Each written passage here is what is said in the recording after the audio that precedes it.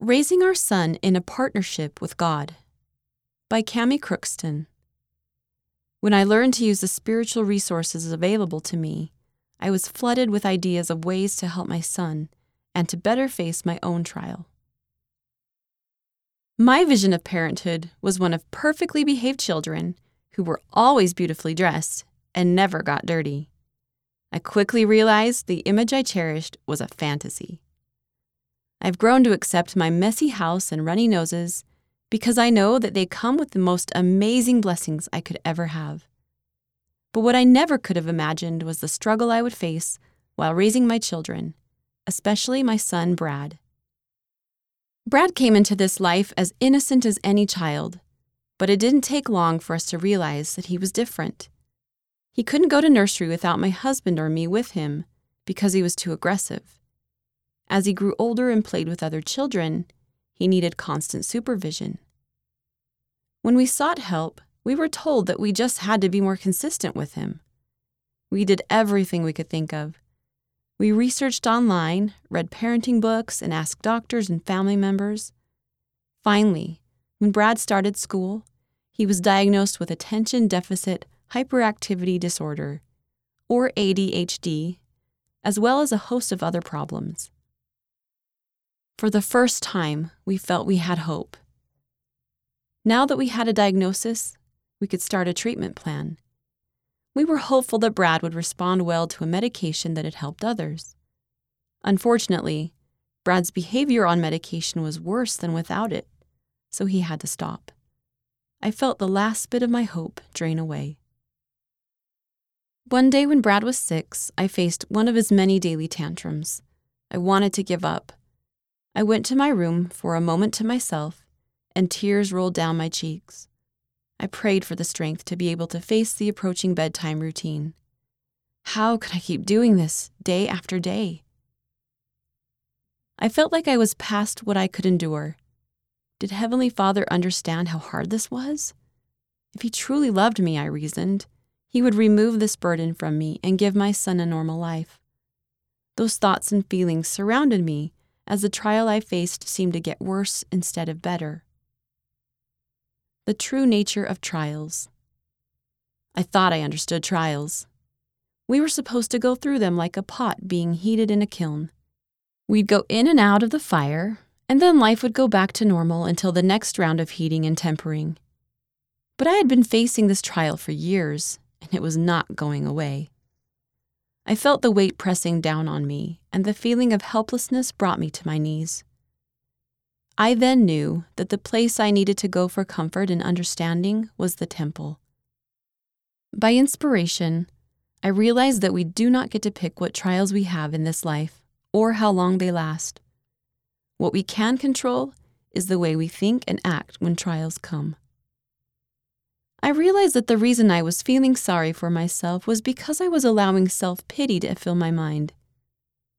The first thing I decided to do was stop any negative thoughts that crept in, such as, "This is unfair. I can't do this. Why can't Brad be normal?" Or the worst culprit, "I am such a bad mother."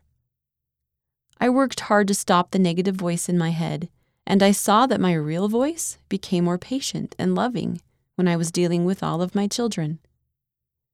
I also encouraged positive thinking. I began to think, "You are doing great." And I would give myself a compliment such as, "You kept your voice low and didn't yell. Way to go." Rely on God. After a particularly hard day, I asked my husband to give me a blessing.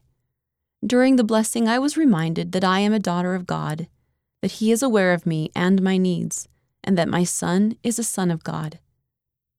Brad was God's son first, and my husband and I have a partnership with God in Brad's behalf. I realized that I had not been using all the tools that the partnership provides for me. My husband and I had researched and discovered many resources to help us, but we forgot the most significant one: prayer. I began to pray daily about how I could help Brad. When he was having an emotional meltdown, I would say a quick prayer for inspiration before approaching him. As I relied on God for my support and for inspiration for my son, I got a glimpse of what I could be and what I could do for him. I strive to follow Alma's words, and this is my glory, that perhaps I may be an instrument in the hands of God. Alma chapter 29, verse 9. The changes were immediate. I was flooded with ideas and ways to help Brad. I used family home evening as a tool and prayed for ideas about what to teach. I also read the scriptures with more intent and recognized the great parenting advice they contain. I began to be filled with hope and comfort. As I continued to put into practice the idea that my husband and I are partners with God in parenting our children and using the tools that He has given us, I began to rely on God more and more.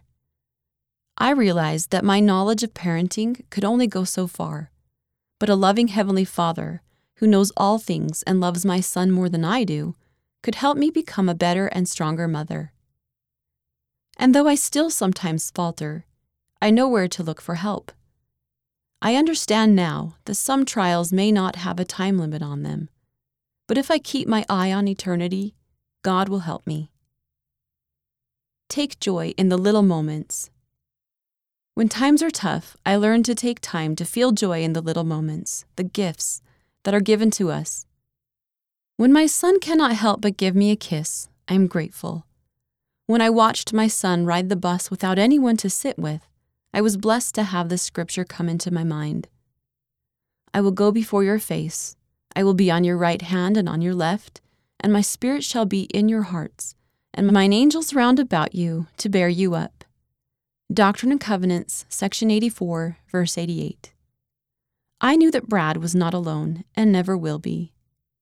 We are an eternal family, and with the help of people who love us and our loving Heavenly Father watching over us, I can appreciate the small gifts given to me daily and feel the joy and happiness that we are meant to have. And with those small blessings and the help of the Lord, I can become who I am meant to be, no matter how long it takes. The author lives in Utah, USA. End of the article, Raising Our Son in a Partnership with God. Read by Kara McClellan.